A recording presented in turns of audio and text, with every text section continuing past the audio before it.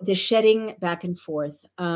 So the Pfizer team found that in the Pfizer documents, there are multiple instances in which shedding is documented, even though they don't use that word. Pfizer defines exposure to the vaccine, to the intervention, which is the vaccine, as taking place in skin contact and inhalation. That's their term, right? Yep. So the frustrating thing about the Pfizer documents is they're quite epigrammatic in places. Like they don't spell out, does that mean when you breathe on someone, what is the mechanism? Is it this, like they're talking to themselves and they're like, oh yeah, biff, it's inhalation and skin contact, right? And then also there's a very concerning section. Well, there's so much about reproduction, as I've said. It's just like all about the genitals and the uterus and the menstrual cycle, and which, it's a respiratory virus, allegedly. Why are you analyzing the sex organs of rats you've just sacrificed after they've mated if it's a respiratory, if your focus is on respiratory health? But their focus throughout is on ruining women's reproductive capacity. There's no way around it.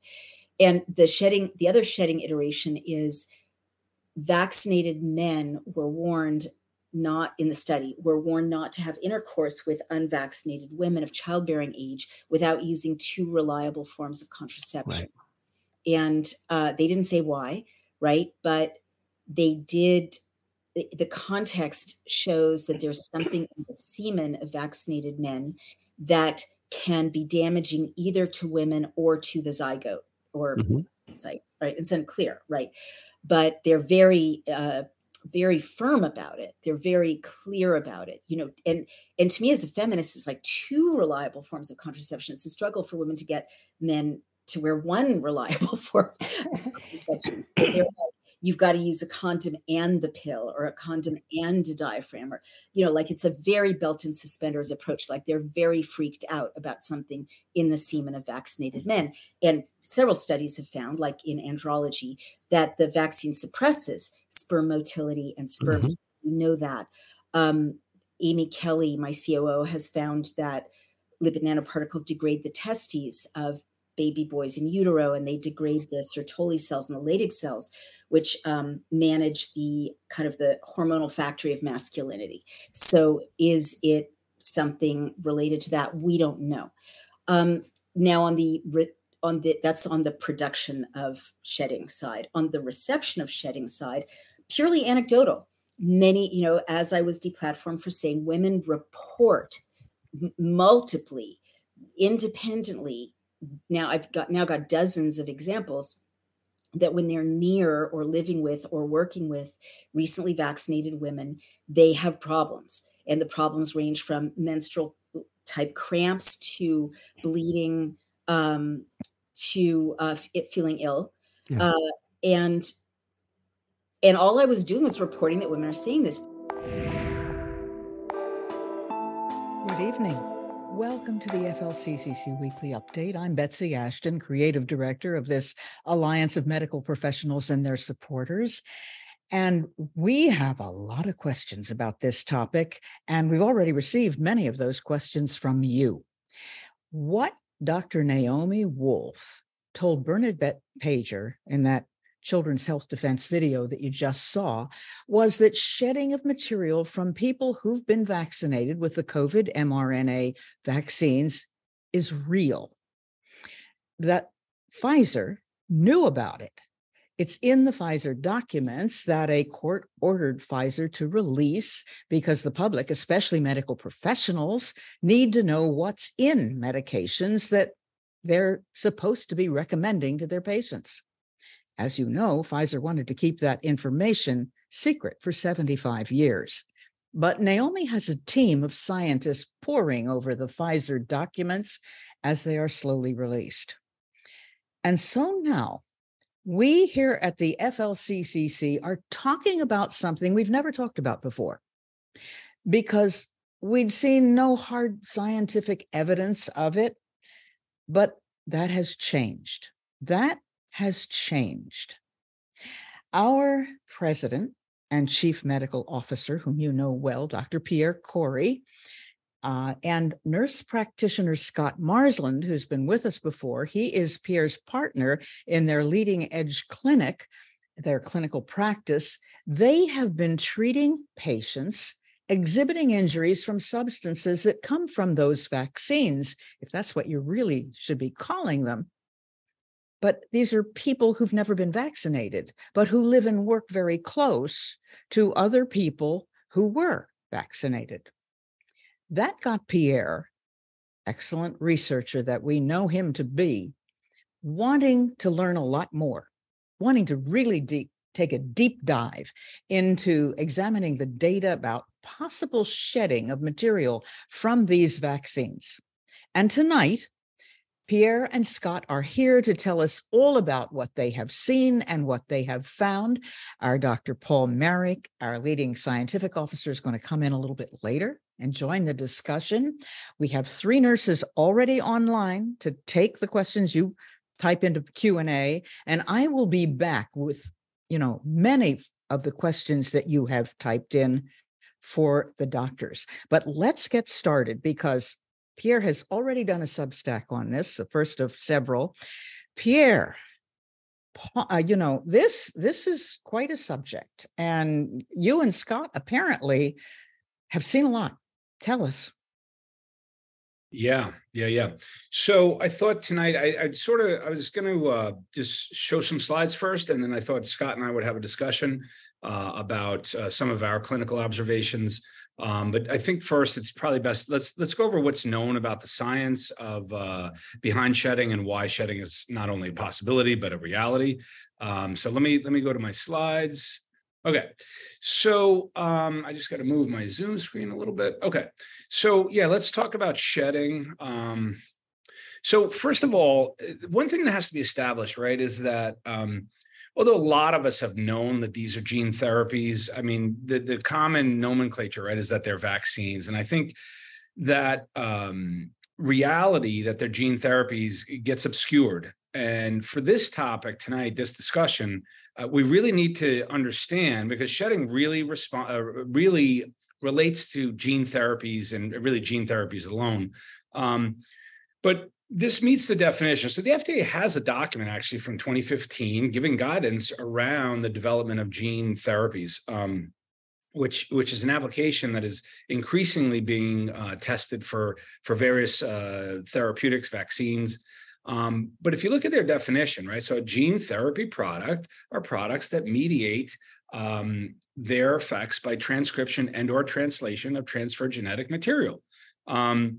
That's what these vaccines are. It's very clear. It's mRNA, which is genetic material, which is then transcribed or translated into a protein, right, which is the spike protein. So there's no confusion about this. These are gene therapy medicinal products, or GTMPs. Hold on.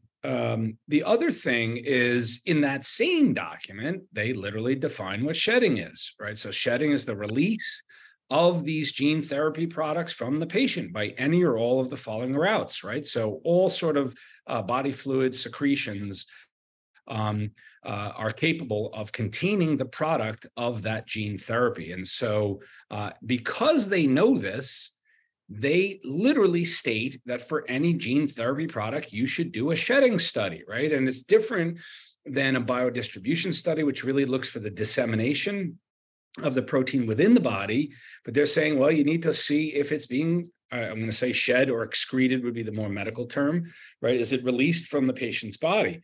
And further, because they're doing that because they want to know, when you treat someone with a gene therapy, will it affect others, right? Because if it does, your therapy is literally being transmitted without the consent of others, right? So this is really an alarming aspect of this novel, cutting edge therapy, is that it has the potential to affect others. So it's not just you, the patient being treated. It could be others in your family, your environment, your colleagues, your contacts. And so they emphasize the need for shedding studies. And it's really to provide, from this section of that document, it's to provide information about the likelihood of transmission to untreated individuals. I didn't sign up for these vaccines. I would like to know if I am susceptible being treated with these, right, or being exposed to treatments that people in my community and my society, my country, decided to elect. And it gets even more concerning because they're also emphasize that you can't just do animal studies, right? They're saying you can't rely on animal studies. They don't substitute for human shedding studies, and they should be done.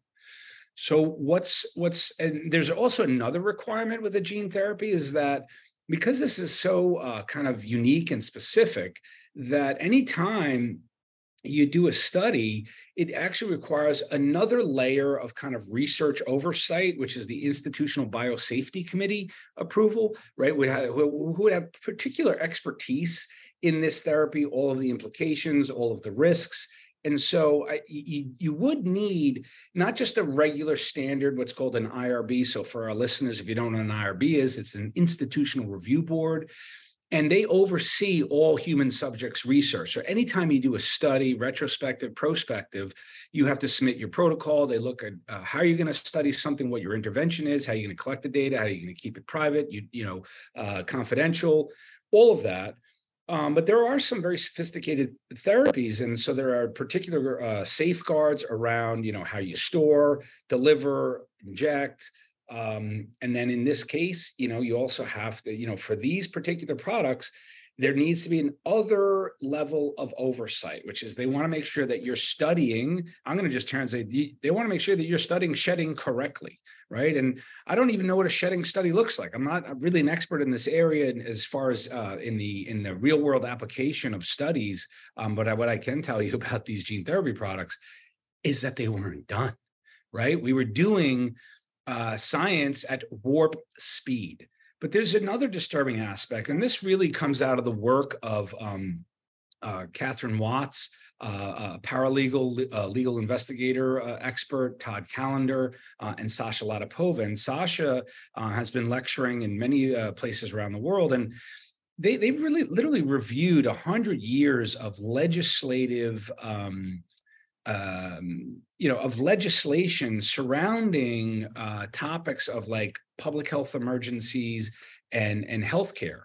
And there's kind of this, as I understand it, again, I'm not an expert, I'm relying on their work, but their conclusions based on a deep study of the history of legislative actions is that there is something called a countermeasure.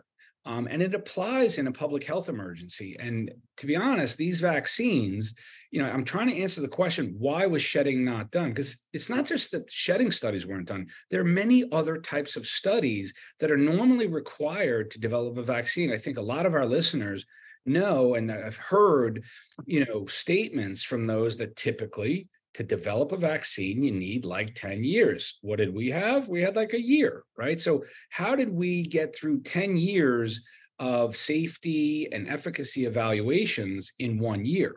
Well, we did that by not doing all of the normally required studies to ensure safety.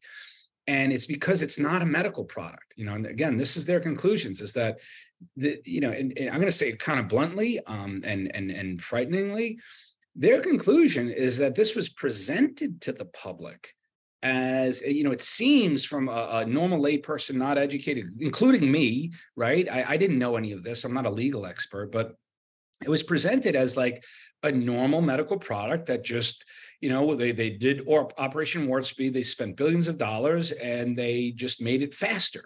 They didn't make it faster. They took shortcuts.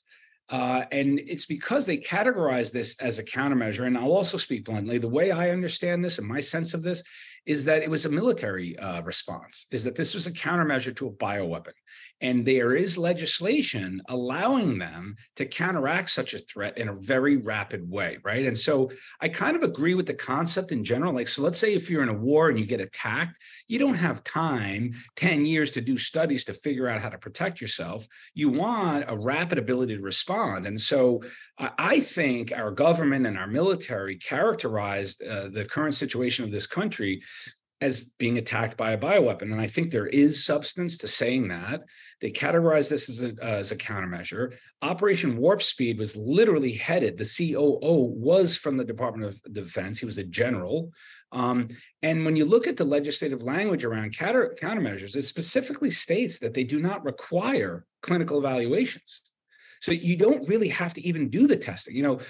Part of this, I think Sasha calls it kabuki theater, or like a dog and pony show is what I would use, is that, because Pfizer and Moderna did studies and was published in these journals, it gives the impression that these were fully evaluated products, and then they finally underwent the final stage of testing, which is clinical efficacy in humans.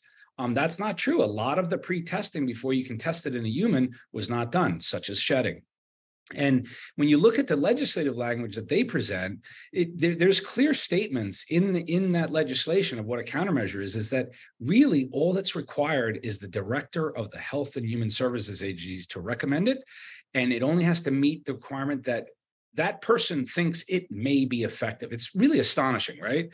And a lot of us who've been studying the vaccines and are rightly concerned about the toxicity and the lethality of the vaccines that have been measured from many different data sources, including life insurance industry, we've been saying, where are the genotoxicity studies? Where are the full reproductive toxicity? No, we didn't do them. Instead, we recommended it to pregnant women, breastfeeding women across the world without the requisite studies to determine safety before doing that.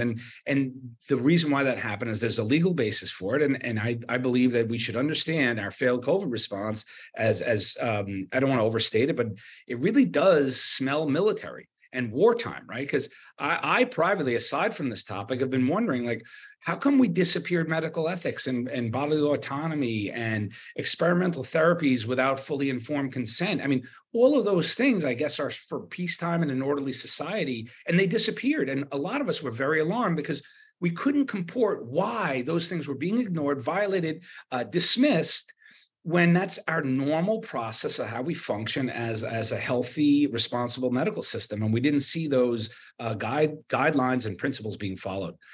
So a couple of things. Let me stop for a second. So number one, we're talking about a gene therapy.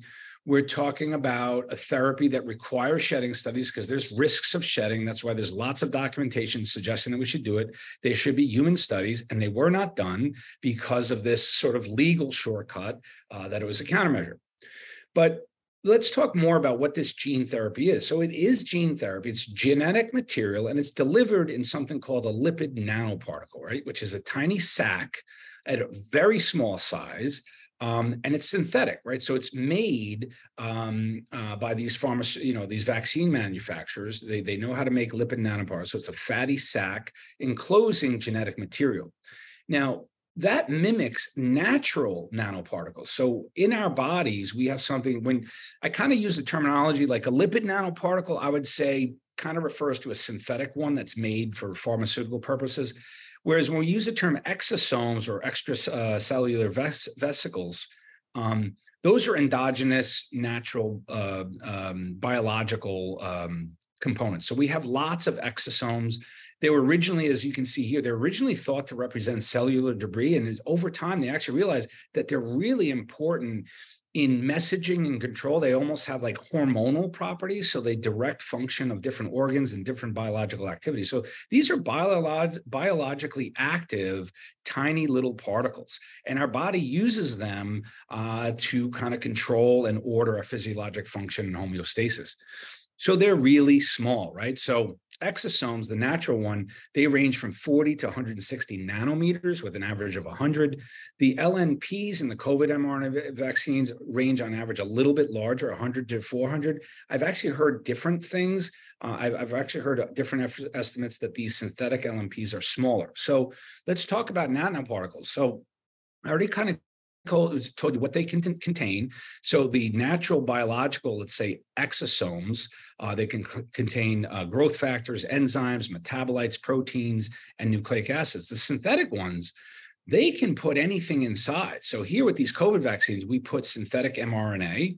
And then the next question is, and I don't think I put a slide on this, but There's a paper showing that as of right now, and I was shocked to learn this, but there's 1,814 current consumer products across many different applications that use nanoparticle technology. So to understand the implications of using nanoparticles for whatever application you want as a vaccine, a therapeutic, to deliver drugs, there are risks to them. They're so tiny and they can go everywhere. And we'll talk about that.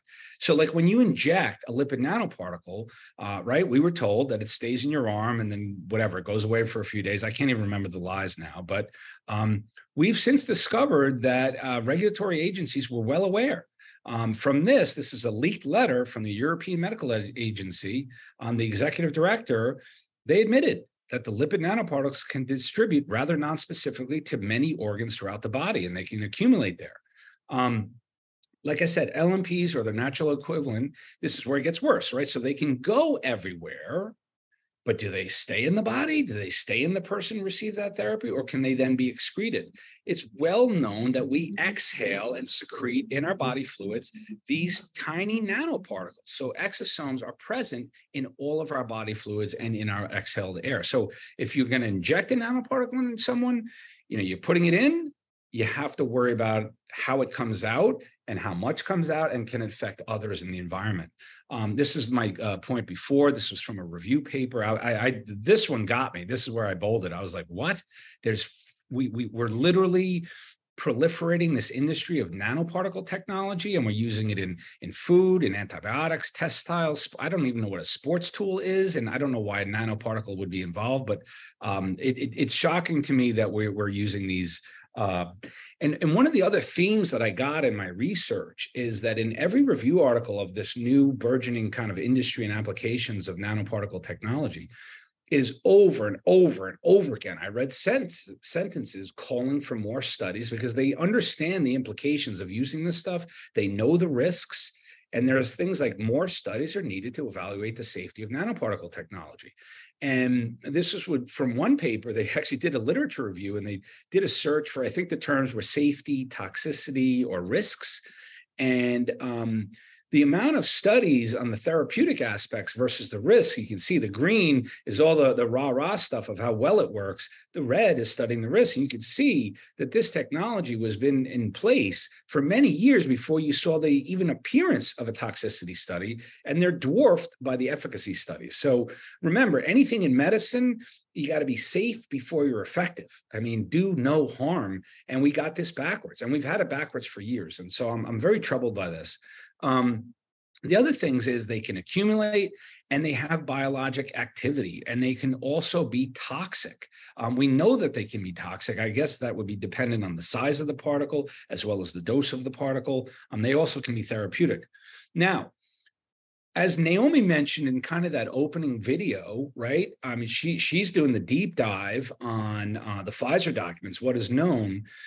And this was the language, and this caught a lot of people's attention, including mine, but I love the way Naomi characterized it. I can't remember how she did, but the language, I would use the term is obfuscating. It's just, I read English. I think I'm a pretty good reader. I've read all my life, but it's very hard to understand what they're saying or not saying here, because they keep using, and it's all over they keep using the term exposed to the intervention. So I'm like, why are they using exposed? Because they use exposed in instances where it's absolutely clear, meaning they received an injection, and they'll use the term, so, the subject was exposed to the intervention. It's clunky. Why don't you just say they received the injection?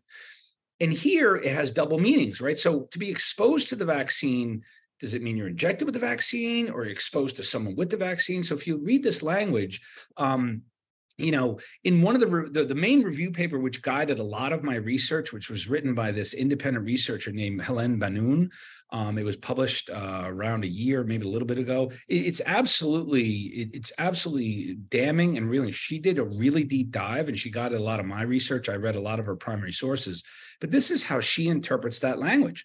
She says, this clearly means that any contact, including sexual contact with someone who has received the vaccines, exposes those who have not to the intervention, which is the mRNA. And it's particularly during breastfeeding as well. So it's not just inhalational, but it's through body fluids like breastfeeding. and that they were concerned. They wanted to monitor events where a breastfeeding mother could transmit the mRNA if she had received the vaccine. So that they clearly were concerned. The FDA knows they should be doing this. And so there was some kind of lame attempt with obfuscating language that they were apparently monitoring the risks of this.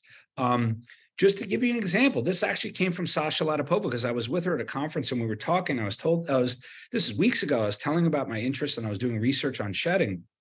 And in some of her research, she said, there is a product that has it on their insert.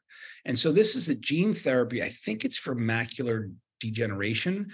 And I think it's injected into the eye, although I don't know too much about it. But all I needed to know is that this is a similar gene therapy, and literally on their insert, they have this language: transient and low level. Oh, that's very reassuring. Just transient and it's low level. Show me the data. But may occur in a body fluid like the patient's tears. And you should advise patients proper handling, and that these precautions should be followed for up to 7 days. Again, I would love to see the data that supports that recommendation, but we received no recommendation like this with this global mass vaccination campaign. There's no comment like, yeah, you'll get vaccinated, but be careful of your loved ones for, let's say, 24, 48 hours or whatever they wanted to study. It wasn't studied. Let's say we've already established that they distribute widely, they can be in fluids, and they can be excreted, and there's a risk of the excretion. So what? Let's say someone excretes a nanoparticle. Are we at risk? I mean, we're covered by an integument, which is the skin. We have a lot of different processes to filter out environmental toxins. So are we at risk? Yes, we are. Nanoparticles are readily pass, physiologic barriers like skin, follicles, conjunctiva, lungs. They can be absorbed into the lungs and absorbed into the body and then further distribute. And this is well known. That's why the constant refrain for doing studies of this stuff. This was from the Parry et al. Comprehensive Review of Spikeopathy, and they included this table where they looked at other nanoparticles and they of genetic material. And this is just from different research over the last few or 4 years, some of them referring specifically to the spike protein. But you can see the range in which these things are still present in people's bodies and thus can be excreted are going from 3 days, 4 months, 28 days. And this was published before that paper that we've all talked about from a month ago, where they're finding spike protein in the blood in some subjects for up to 187 days. And that's not the max. That's just when they stop the study. So, I don't know that we can say you're only at risk for 2 weeks or 4 weeks or 8 weeks. I mean, there are some patients for which it persists for a long time.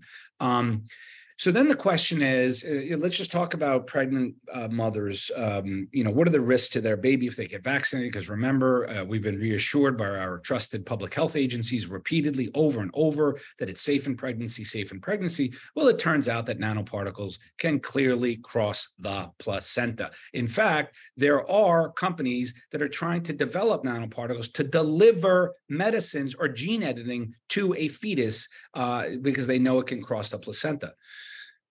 Now, do we have evidence that the crossing of the placenta is causing problems? Well, we don't have definitive. These weren't studied, but when you look at the clinical reports of adverse events, this is, again, a FOIA-obtained document. This is not readily made available to the public. But when you see some of these exposures, for me, obviously, there's, pregnancy complications, spontaneous abortion, stillbirths. We know they all happen. But some of the timing is really shocking, like when it happens within 1 day. Now, there could be many reasons why you lose a baby, right? It might not just be that it's hurting the fetus. It could be hurting the ovaries, the hormonal balance. It could be causing microclotting. It could cause low perfusion to the baby. So I can't say it's the shedding that's causing these events, but we're overwhelmed with evidence of toxicity in pregnancy. And then lastly, the breast milk, we have studies now showing that mRNA can be detected in breast milk. One study was up to 48 hours. They didn't think it was that significant. We're seeing PEG, which is polyethylene glycol, which is one of the constituents on the lipid nanoparticle. It's to make it last longer and help it to not diffuse across the placenta. But even with PEG, there is evidence that it can cross the placenta. And then with breast milk, for sure. So we're finding stuff in breast milk. So any evidence that breastfeeding is a risk? Apparently there is. Now, one of my thoughts about the presence in breast milk when I first heard it, I was like, yeah, if there's mRNA in the breast milk and the baby, swallows it, clearly it wouldn't survive the stomach acid. It would be degraded, digested, and rendered inert. And then I came across this paper, right, where they write that they have found that milk extracellular vesicles can survive the extreme conditions of the GI tract, and they're internalized by, budding them into a cell. They become bioavailable, they reach the bloodstream, and they can go to peripheral tissues. So the stomach even is not a good barrier against the absorption of lipid nanoparticles. And then further, another FOIA, right, that was discovered is that there was a bunch of non-severe AEs in breastfeeding. It was 20% of the reports who had, again, exposure to the vaccines. It's absolutely ridiculous. They received the vaccine. They weren't exposed to it. They received it. So breastfeeding women who had been vaccinated, you saw some really concerning AEs. So there were some of them that were serious. Facial paralysis. I see if Scott and I both have patients with facial paralysis. Lymphadenopathy, very common after the vaccine, and blurred vision. And then in infants, skin exfoliation, rashes, swollen skin, and unspecified sickness. So suddenly babies are becoming acutely ill from breastfeeding. So this is real. And then they also documented strokes, convulsions, and respiratory failure. And in this little piece of their document with respiratory failure, I mean, I have to behave myself here, but it's really hard. But they're documenting cases of respiratory distress and failure, and they exclude them because, let's just follow the English and the language, 4 cases were determined to be non-contributory and were not included in the discussion since these cases involved exposures to the vaccine during the mother's pregnancy or through breastfeeding. I don't know what to say. I mean, the child becomes acutely ill in a respiratory failure or respiratory distress state, and we exclude them because they were, the word exposed, they were exposed during the mother's pregnancy. Shouldn't we be worrying about it? I just can't even discuss this. It's absolutely atrocious what they're doing.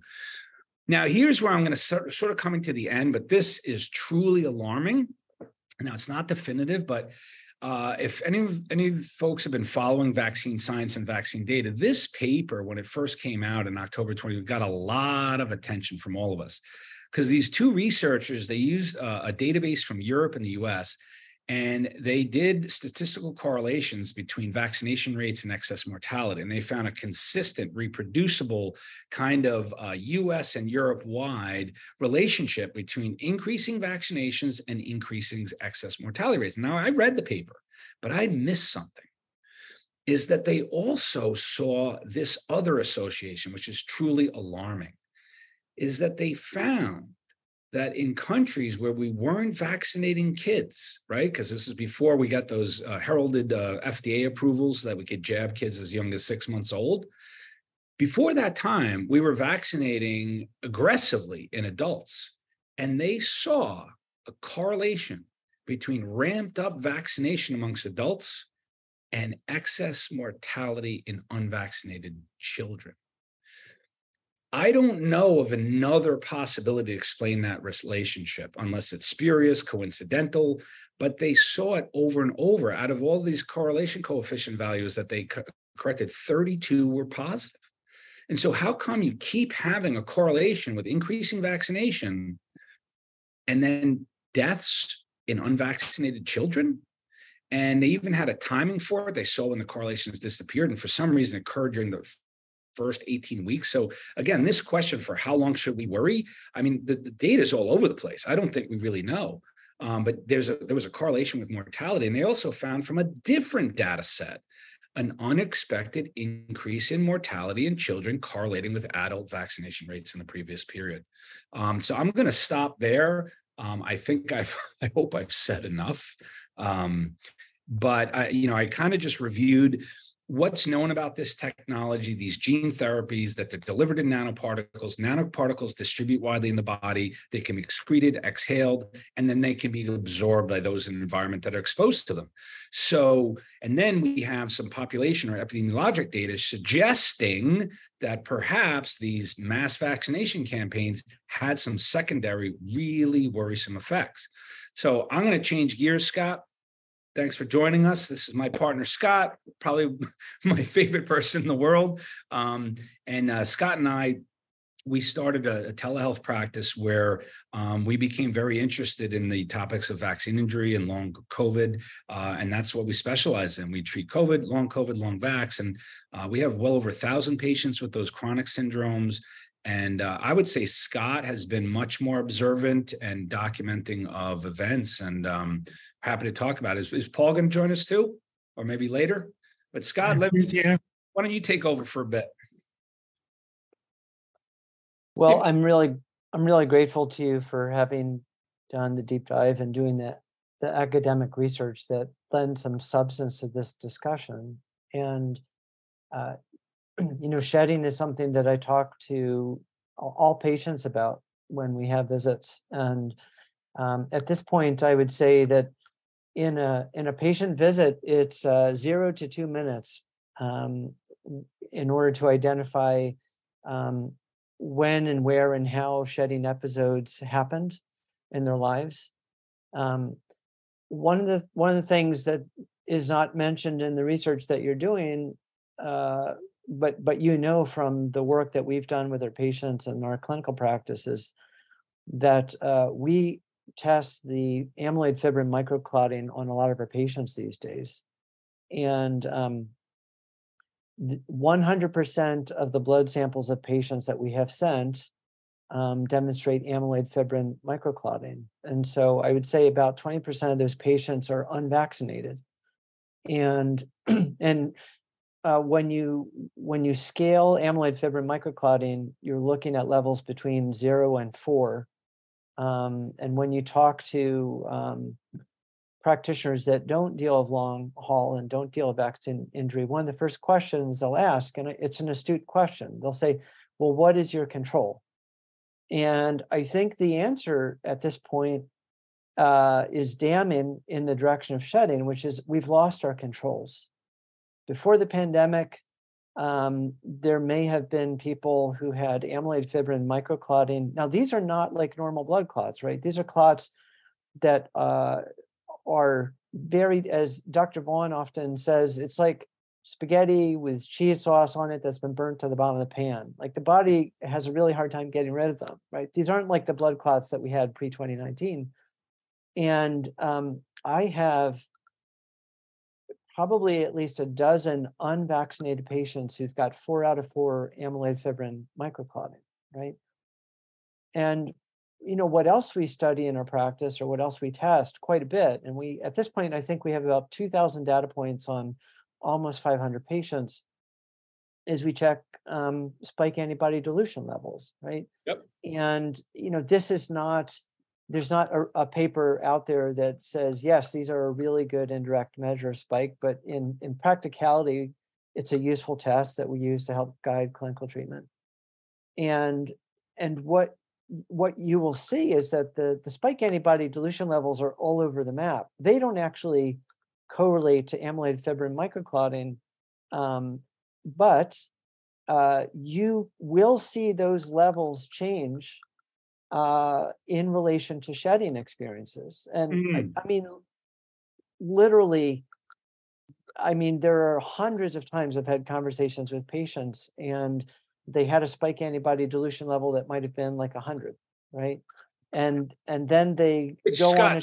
Scott, just for the listeners, that's very, very low. Maybe we should go over a little bit what that range is and what we see in our different, like long COVID, long vax, just so they get a sense of what those numbers look like. Yeah. Sure. So if you go to your local hospital, they give you a useless result. It's binary. It's positive or negative. I think it's purposely, as you said about something else earlier, it's obfuscating, right? If you get the test done at Quest, the range might be between 0 and 2,500. we really try, and I don't have stock in LabCorp, okay, but we really try to send patients to LabCorp because they do a granular test that gives you a result between 0 and 25,000. And I actually have a group of patients that I affectionately call the 25,000 Club, right? It's about 10% of patients. And I've learned over time that patients are really in a hard place if they have a spike antibody dilution level above 25,000. You would not typically see someone who's unvaccinated with a level above 500. So that's about what you would expect, 500, 400, 200, if someone's simply unvaccinated. You mean someone who recovered from COVID, gets this dilution level, they're around 500. Yep. I've seen maybe a little bit higher, but you're right. They're quantitatively very different. Very low, right? So then what you will see sometimes, and I have many patients like this, are unvaccinated, and we check their spike antibody dilution level. The highest I've ever seen is actually among someone who works on our team, right? I think it was like 15,000. Actually, the other day, I think I saw one higher than that. But generally, you would not see a level that high in someone who's unvaccinated. But when you do, if you spend 2 minutes getting the history, you'll find out, oh yeah, well, I was living a relatively secluded life, and then I decided I want to get back to things. I went to the airport, I went on a trip, I visited my family, and well, were they vaccinated and boosted? Yes. And did you drive around in a car with them? Yes. And I went to church too, right? And then they get their spike antibody dilution checked again, and guess what? They're like 2,000, 3,000, 4,000, 5,000. Without, hold on, Scott, without clinical evidence of developing any typical viral syndrome, they don't report respiratory symptoms. They just were around people, and then you'll see a jump in the antibody levels, which suggests that they've been exposed to spike and absorbed spike. Yeah. Right. Yeah. No, and it's interesting, one of the statements that I was at a conference with, one of the panelists said, was somewhat dismissive of shedding. And they made the statement that they have scoured the world's literature and have not come across one clinical report of shedding. And now, if you heard Naomi, there's dozens of anecdotes. We see it in our practice. You can find it on social media. I encapsulated some of them in my post. But the point I want to make is, and Paul, maybe you can weigh in. If you were going to try to publish in a journal a case report of what you felt was shedding, you need some serologic or biomarker evidence to support that, what they were like before the event. And I mean, you need something to support that a shedding. And we don't really have a test for spike. We have what we think is a fair proxy or somewhat of a proxy. And so we have this spike antibody dilution level, because remember, it's an antibody level. It's not spike, but we think it correlates to the amount of spike. But Paul, I mean, how would you publish, even if you had someone who went for a hairdresser appointment and came out sick? How do you publish that and say, the hairdresser was vaccinated, it was shedding? There's no journal that can support that. I'm going to get this. Yeah, but we do know there is a paper that's in press that should be available soon that looked at unvaccinated women who were exposed to women who were recently vaccinated, and they tracked their progress. So I think that's one way of doing it. Yep. And so the question I have for you and Scott is, assuming shedding is a real thing. So what is the common route by which a vaccinated person sheds to somebody else? Is it the skin, or is it through exhaled exosomes? I think, of all the routes, because we know these nanoparticles can be tears, urine, sweat, feces, all of that. But these shedding events, the first two that I saw, it was a massage therapist and acupuncture. So there is physical contact. So that could be, sweat or secretions on the skin. But there's too many cases where there's not physical contact, and it has to be inhalational. The lung surface area of the surface area of the lung is large, and our exhale breath has lots of exosomes in it. I think, given the distance, it has to be respiratory as the primary route. Is that what you think, Scott? Yeah, I could give several examples, right? Like a patient who, what we figured out was he would go to the gym and he had a routine of doing mat work. And if you study the nature of aerosolized particles, they tend to be more dispersed in the upper layer. If you have like an 8-foot high room or a 10-foot high room, the aerosolized particles are thinner in the upper 6 feet, and the closer you get to the floor, the more concentrated they are. Mm-hmm. And so what we figured out was that he would feel terrible every time he came home from doing the mat work at the gym. I have an example of a person who is an unvaccinated band teacher who was literally standing in front of students who are blowing through their trumpets and trombones and saxophones all day long. And his spike antibody dilution level was like 13,000. And he acted like a badly injured vaccinated patient with neurological symptoms. I have a patient whose family came to visit her in a warm climate. So they spent a lot of time driving around in a car with the air conditioning on, recirculating, to maximize the air conditioner, you recirculate the air. Got sick as a dog and her spike antibody dilution shot up. So those are 3 different examples. I will often say to patients, if you're going to ride in a car with someone with the windows up, you might as well have sex with them, because you're inhaling their exosomes in a very intense way. Yeah. Scott, how common do you think shedding is? I think it's happening all the time. Well, hold on. Let me rephrase the question for you, Paul. I think the science shows that vaccinated. Well, so there's a couple of ways to answer that, right? So we don't know the duration of spike protein production or persistence in the body. We have varying estimates from studies, right? The more recent one is a long time. So we know it does happen, right? I don't know that it happens in perpetuity for every vaccinated patient. We think we need more evidence of that.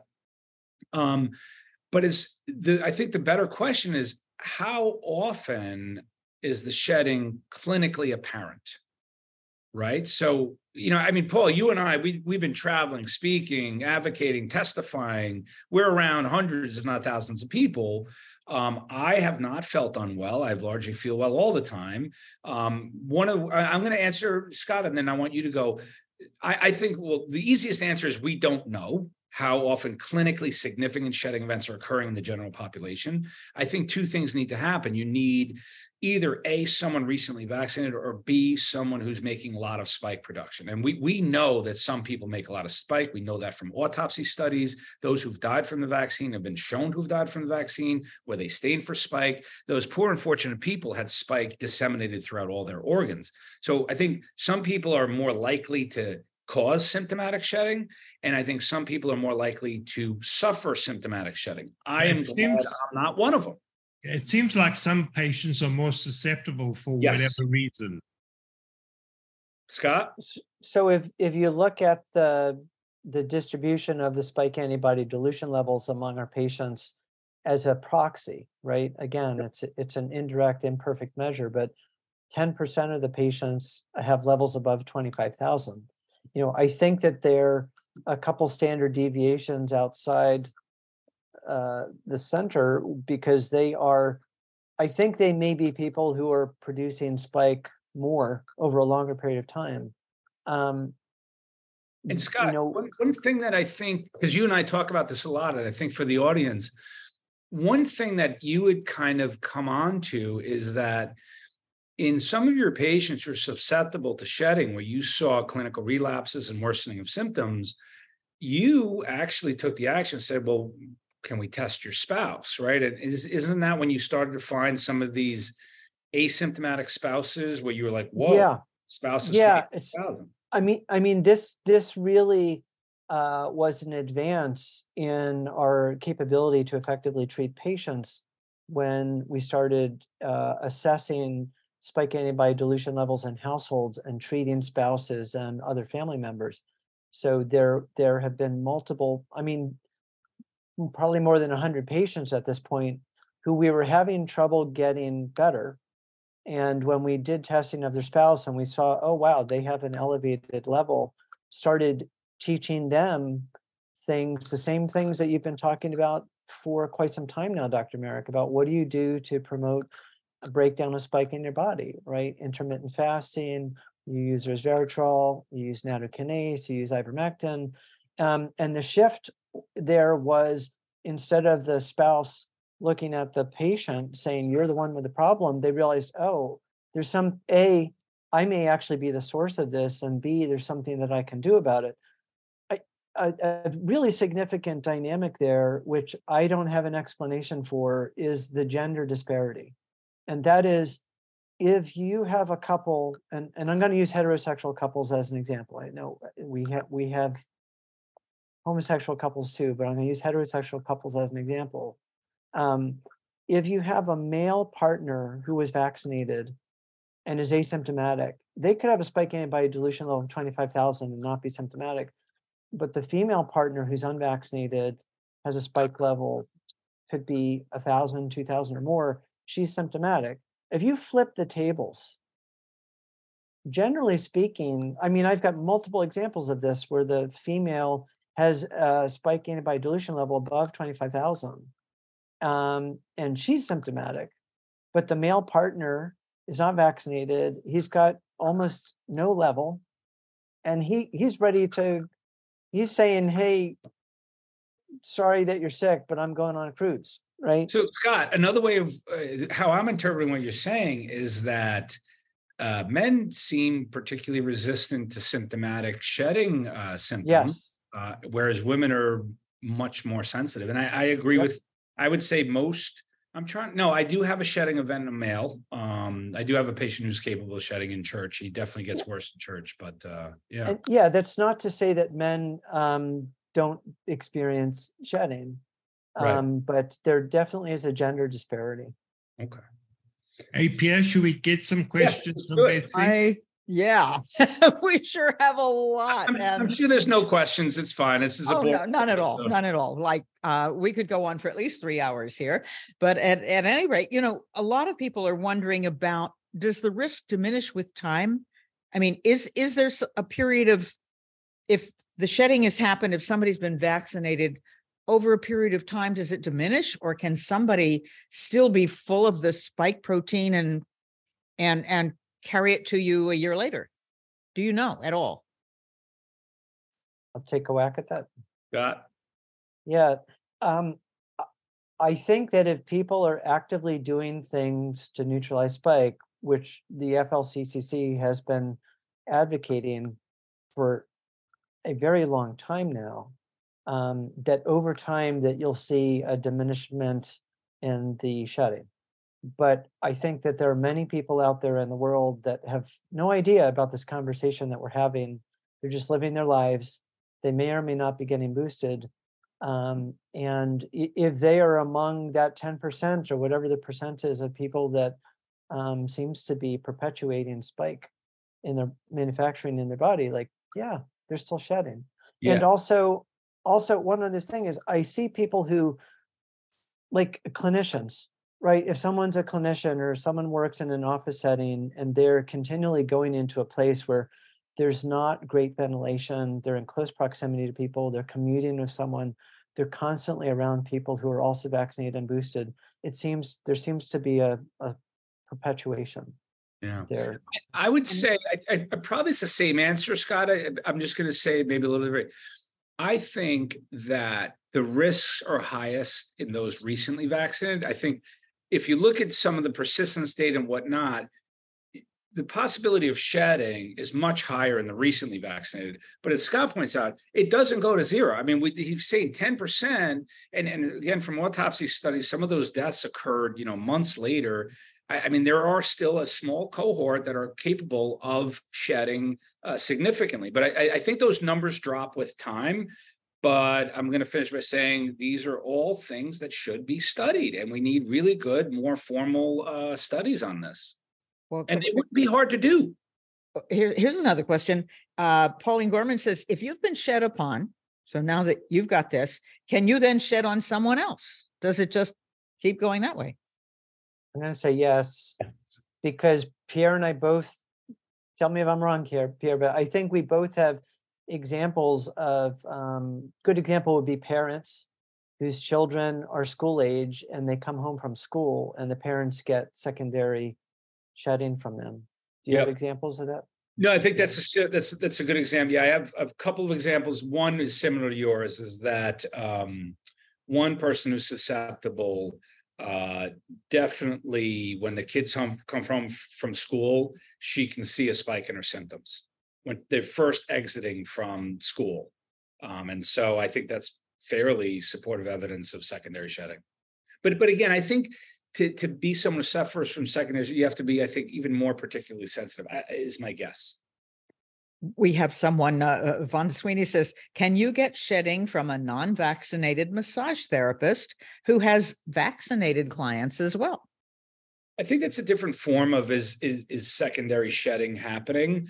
So I think theoretically, yes. I don't think it would be that common, but we've seen phenomenon that suggests that could be a possibility. A lot of people want to know, does sperm from a vaccinated man affect an unvaccinated woman? So after, how do I want to talk about this? Frankly, like Dr. Ruth. Well, yeah, frankly, like Dr. Ruth. There have been instances of acute symptoms after sexual intercourse. I describe a couple of them in my series. I put that beyond a paywall. I don't know why. Well, I do know why. I just sort of didn't want to sort of muddy the conversation, but I think theoretically that can happen. And then, we also have data, and this is, again, not from like the clinical symptoms of getting acutely ill after sex, but these are big concerns. And we know the spike can distribute to the testes and the sperm. And we do see reproductive impacts across the world in epidemiologic data. I mean, we have seen sudden drops in birth rates, infertility, increases in miscarriages. And so, especially infertility. So I do think this is where it gets really uncomfortable because, many people are vaccinated and, we've seen the demonization of the unvaccinated, and I'm not interested in trying to, it's not that we're demonizing them, but I'm having difficulty with that one. I think there are potential risks.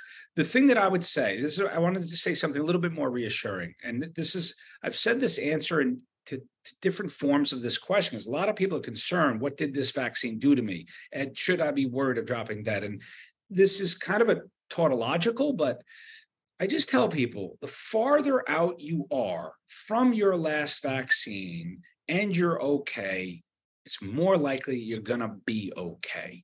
And so I think we just really need to move away from these gene therapy vaccines, enough of them, preserve your health. Let's be clear, because I saw some of the questions in the chat of like, what can I do and what not? But I would say the iPrevent protocol that Paul and us put together, for people who fear vaccine injury, that applies to people who are worried about shedding. I mean, those are all generally quite safe, often nutraceuticals. They have really good mechanisms. And, I think that applies to the same, but we don't need a new protocol for shedding. I mean, I would just go to iPrevent. Including the nose sprays, but some people are asking, that help? That's not on iPrevent. Nose sprays is more to protect against COVID. iPrevent is more things that would break down and counteract the effects of spike. Okay. All right. Now here's a question from Alan Apple, who says, I'm an extremely healthy 80-year-old, and I've been blindsided by serious osteoarthritis in both hips and knees. I did not get the vaccine, but my wife did, and she almost died from a stroke. Is there a chance she has shed on me and that could have caused osteoarthritis? I will say diffuse joint pain. So the way I would characterize that, because I can't be definitive on any of this, an 80-year-old with osteoarthritis, but if it's that number of joints, it sounds like something systemic.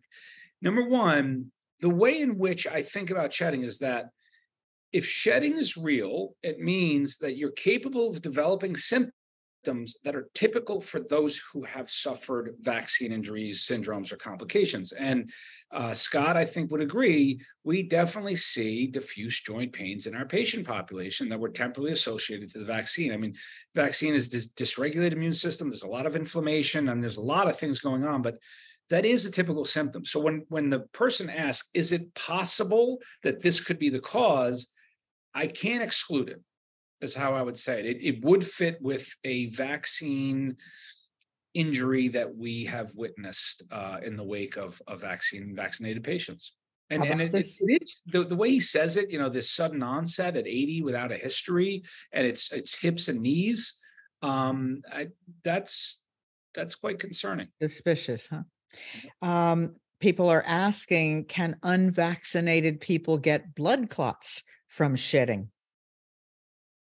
That was part of what I was stating earlier, is that 20% of the patients that we've sent blood samples on for amyloid fibrin microclotting. Now, these are not what you would think of as a normal blood clot, right? These are smaller clots. They may be missing ADAM-TS13, which is an enzyme that helps break them down.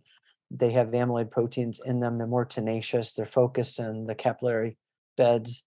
It's hard for the body to break them down with its own resources. And we have patients who are unvaccinated who've got 4 out of 4 amyloid fibrin microclotting, and we're treating them with anticoagulation therapy. And the one thing I want to sort of help people understand what we're talking about is that, prior to the vaccination campaign, 2 terms really didn't exist in medicine. One is turbo cancer, the other one's microclotting, in my opinion, as far as from pathophysiologic understanding. So we never had the term turbo cancer in our nomenclature, and we never had the term microclotting. So what Scott's talking about is, because when people say, can I get a blood clot? If you're talking about the traditional definition, which I would say is large vein clots, right, or macro clots, which actually impede blood flow to large vessels. What Scott and I see, and what's been described, is aggregates of cells and fibrin and proteins, but they're tiny, but they're present in the circulation. And what they impact is the microcirculation. So they're not interrupting flow through the great veins. They're actually interrupting flow through actually the most important, which is the tiniest vessels, which are the capillaries. And so I guess the question was, could I get a clot from shedding? I think, Scott, I know your answer would be more confident than mine, but we do believe that we're seeing a pretty consistent prevalence of microclotting. Now, I wish we had Jordan on here, because one of the things that I asked Jordan, so if Jordan Vaughn is Dr. Vaughn, I would consider him the national expert right now on vaccine-related microclotting. He's deeply studied on the topic, but Scott and I do these microclotting tests. And the one question that I've had about this test is, what are the controls? So if it's a scale from 0 to 4, and in our symptomatic patients that we tested on, we're generally seeing 3, 3.5, 4 out of 4. And I was saying, who are you using for controls? And Scott, I think you're the one who told me, right? His controls are measuring 1 to 1.5. So there aren't zeros anymore. Right. Yeah. So we do think that some of this is subtly and hopefully subclinically and without really long-term dangerous impacts. The hypothesis is that this spike exposure all over the world, whether it's from natural COVID infection or shedding or exposure to the vaccine, I think is disturbing the pathology of the blood. And Lynn Kaganovich wants to know, can recent headaches be a symptom of shedding? For sure. Yeah. Oh, for sure. That's a not uncommon. I wouldn't say it's the most common, Scott, but it's not uncommon. I related an anecdote of actually it's a patient of Scott's, because I found it in his clinical notes. Scott was giving me examples of his patients where they describe it. One woman describes number of different exposures that she gets where she gets symptoms, but she described the fact that her daughter, it's her first boyfriend, very sweet young kid. She likes the kid. He's vaccinated and boosted, and every time she picks them up and takes them on a ride, she gets a headache in the car. And he's sitting in the back seat behind her.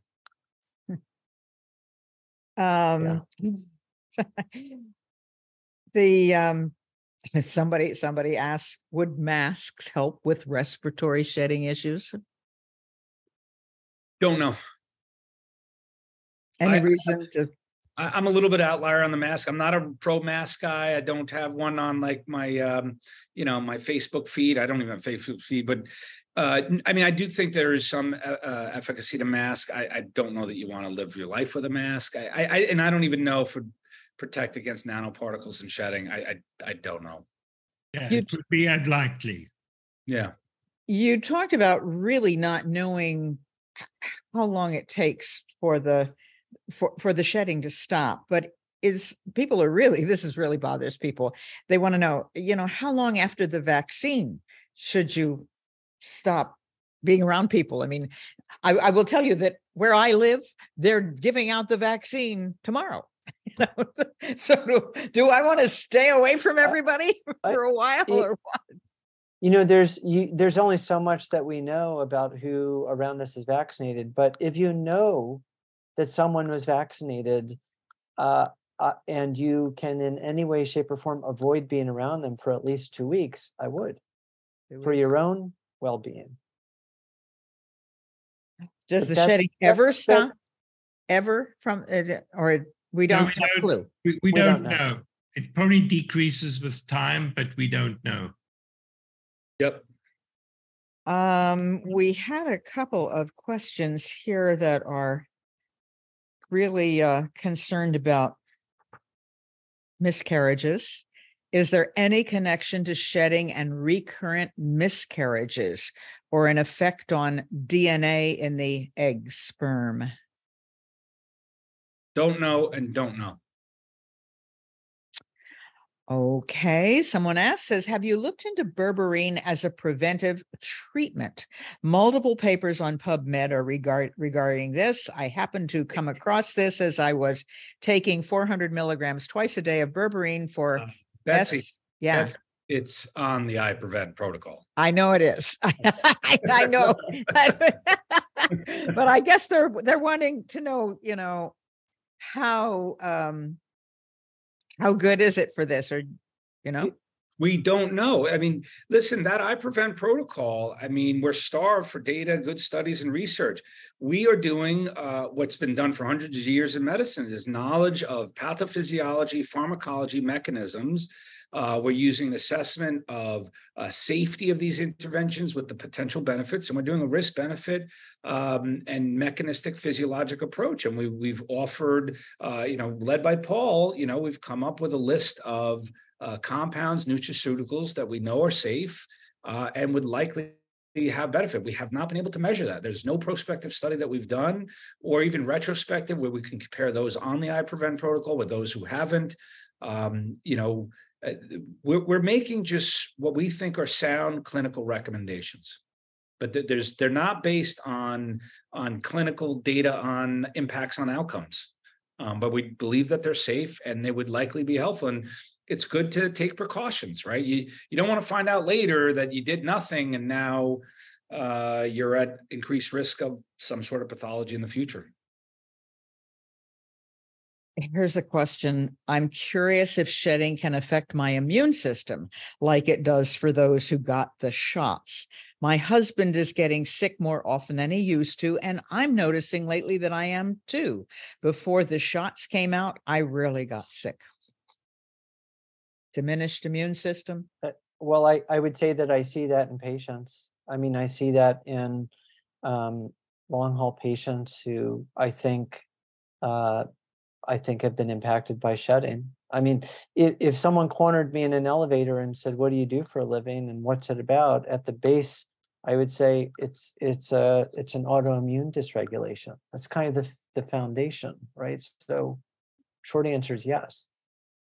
Yep. And a viewer wants to know, what about the plasmid DNA contamination and shedding? Do you have any view on that?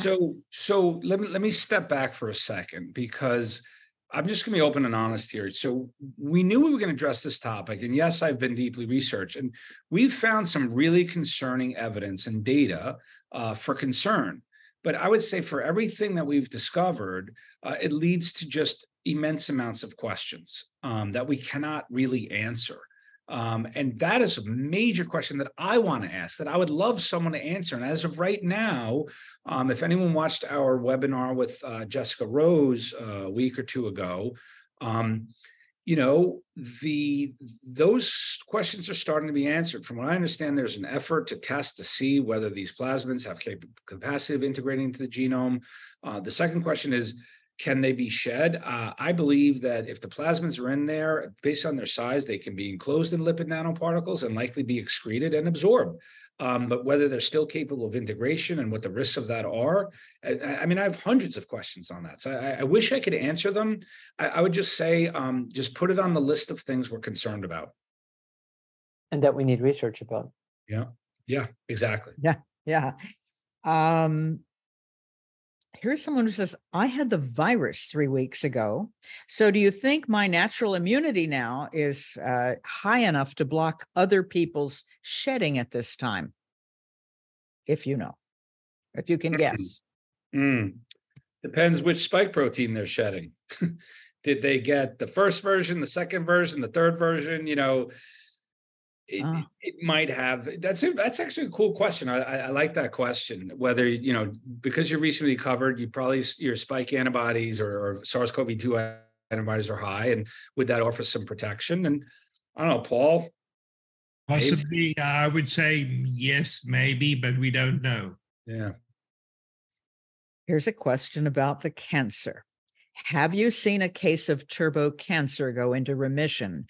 And does the exposure of someone sick or vaccinated activate something to cause the cancer to go out of control? Well, so that's an easier one. We're not oncologists. In our patient population, I'll speak, Scott, maybe I have not had. I haven't. Who's had cancer yet. So, I'm drowning and surrounded by clinical anecdotes that my ever-widening network of colleagues and contacts will report. This one has turbo cancer, that one. I don't know what the clinical impacts are, how they're being treated, or of a success story. So, but that's just a no answer. I don't know. I kind of would be really interested. Paul, the big brain there, wrote the big book on repurposed drugs for cancer. I know a lot of those drugs, and I'd be very happy to use them. And I'd be really happy to start trying as an adjunctive measure to maybe offering people repurposed drug regimens as an adjunct to whatever primary treatment they have. But that's not what we're doing. I just don't have any clinical experience to say. I think I've had patients who have developed cancer while under my care, but not what I would call turbo cancers, and haven't seen anybody with turbo cancer recover. I just haven't had a patient with turbo cancer. One of the Laura Chamberlain says, can you tell me what the name is of the test that you do for microclotting? Is it different than a D-dimer? Yes. Yeah, so a D-dimer is measuring the fragments of what you would call macro, or what would have been a normal clot before the pandemic, right? But the amyloid fibrin microclots are very difficult to break down, and so you often won't see byproducts or breakdown products of it in the blood. So what we are getting is an electron microscopic analysis with a particular stain, and it's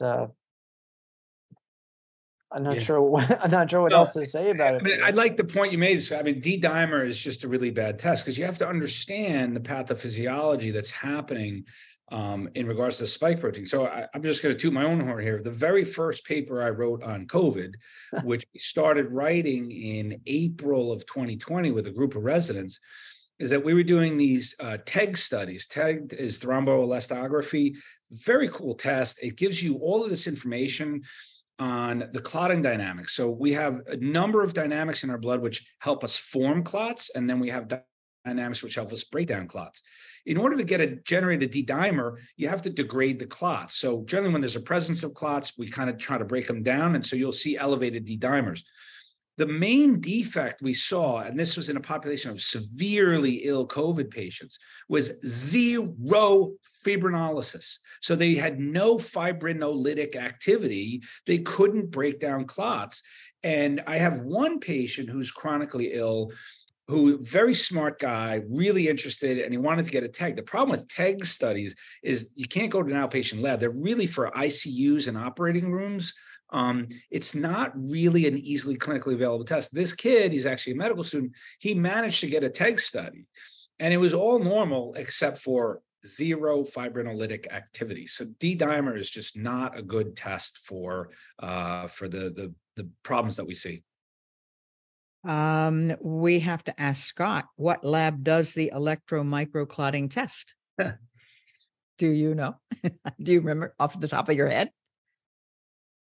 And if you don't, well, maybe we can get it.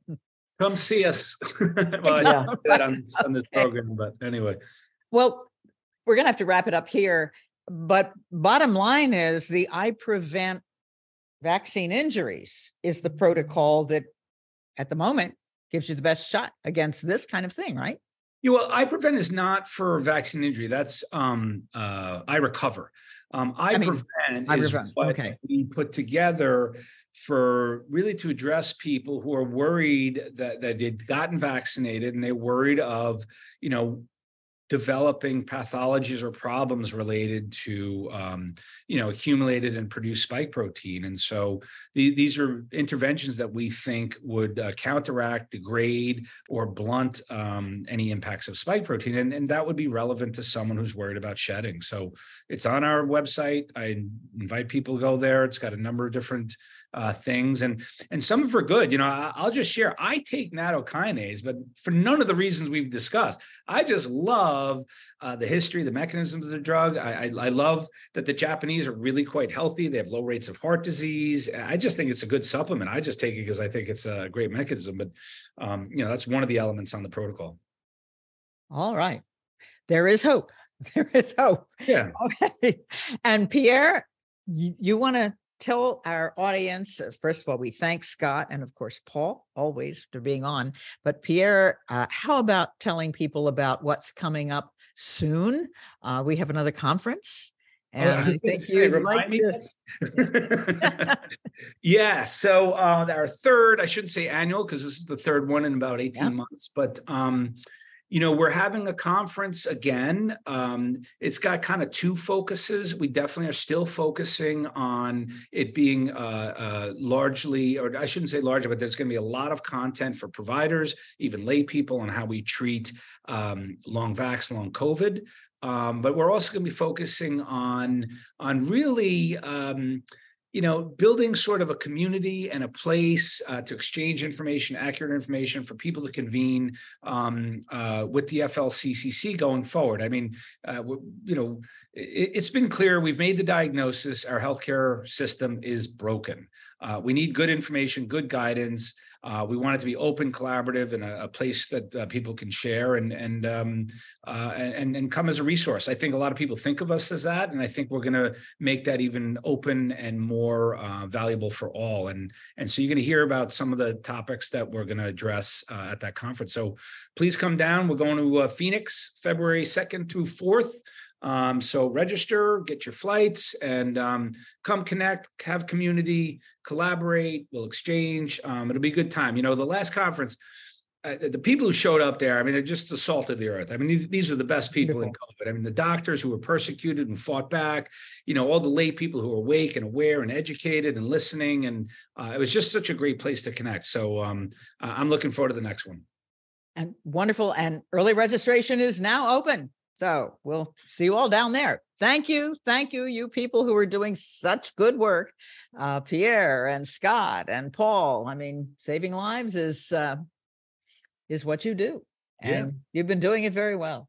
Thank you. I want to talk about a couple other conferences now, folks. There's coming up this weekend, there are two big ones. Our FLCCC team will be dividing and conquering, with some heading to the Children's Health Defense's Rise and Resist conference in Savannah, Georgia.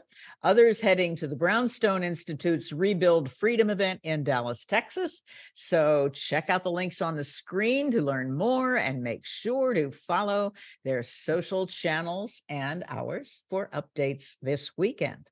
Now then, next week, you want to join us here for another important discussion on vitamin D, Alzheimer's disease, and cancer. Our own Drs. Merrick and Corey will be joined by Dr. William Grant. Now, a bit of trivia here. Dr. Grant is the man who first contacted Pierre regarding the disinformation playbook and shared with him how it had been used previously against him and his own work on vitamin D. So make sure not to miss it. Next Wednesday, same time, same place. But in the meantime, we've got doctors doing a lot of work. Check out what our other busy doctors have been doing. Dr. Bean is sharing an episode of Long Story Short, looking at mRNA vaccine-associated seizures in children aged 2 to 5 years, which we discussed briefly last week.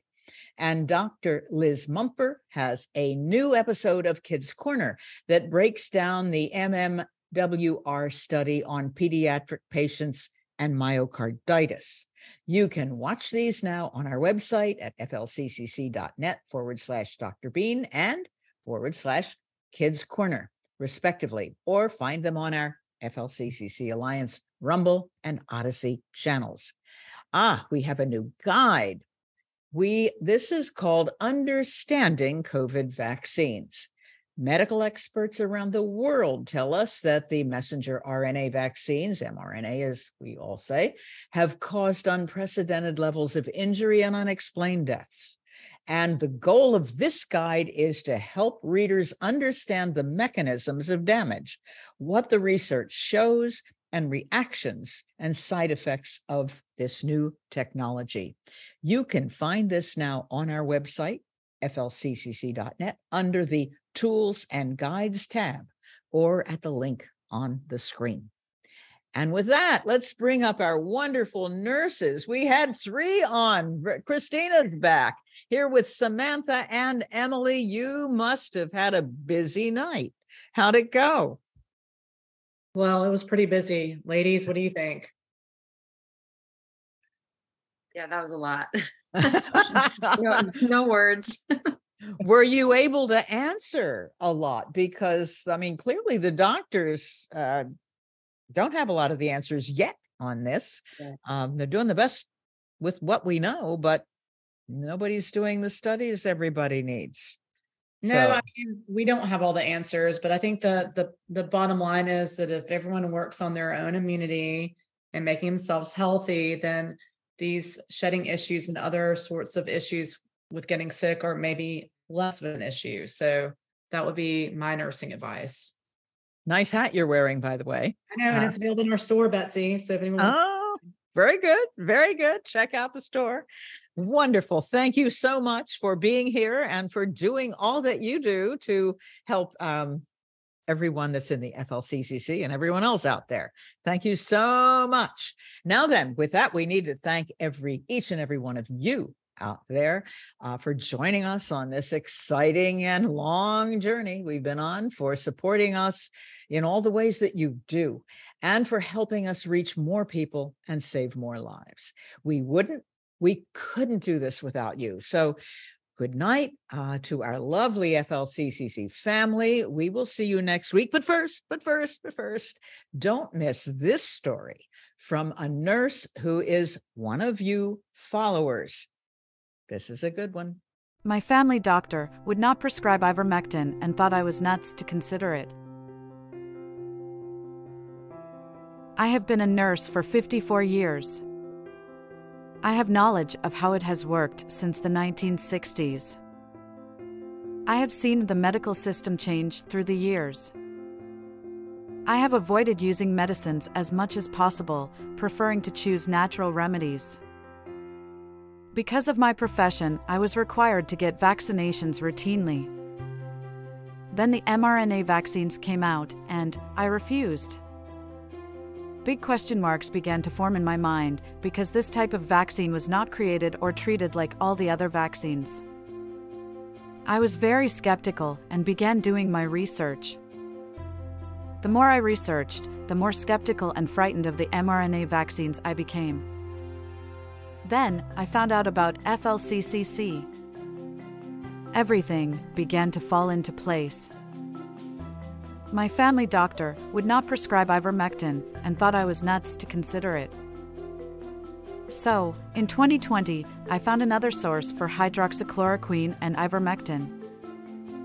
My husband and I travel a lot and continued to do so, even during the pandemic. We take ivermectin once per week and have not had any ill effects. Arthritis areas have cleared up too. We are in our 70s and feel healthy. We have lost friends, and some of our remaining friends think we are somewhat crazy because we still take ivermectin, the horse medicine. But they are starting to look at us with different eyes now. In fact, they are watching us carefully because I think they realize we are onto something. Your stories are powerful. They change hearts and minds. Share yours today. Send it in to mystory@flccc.net.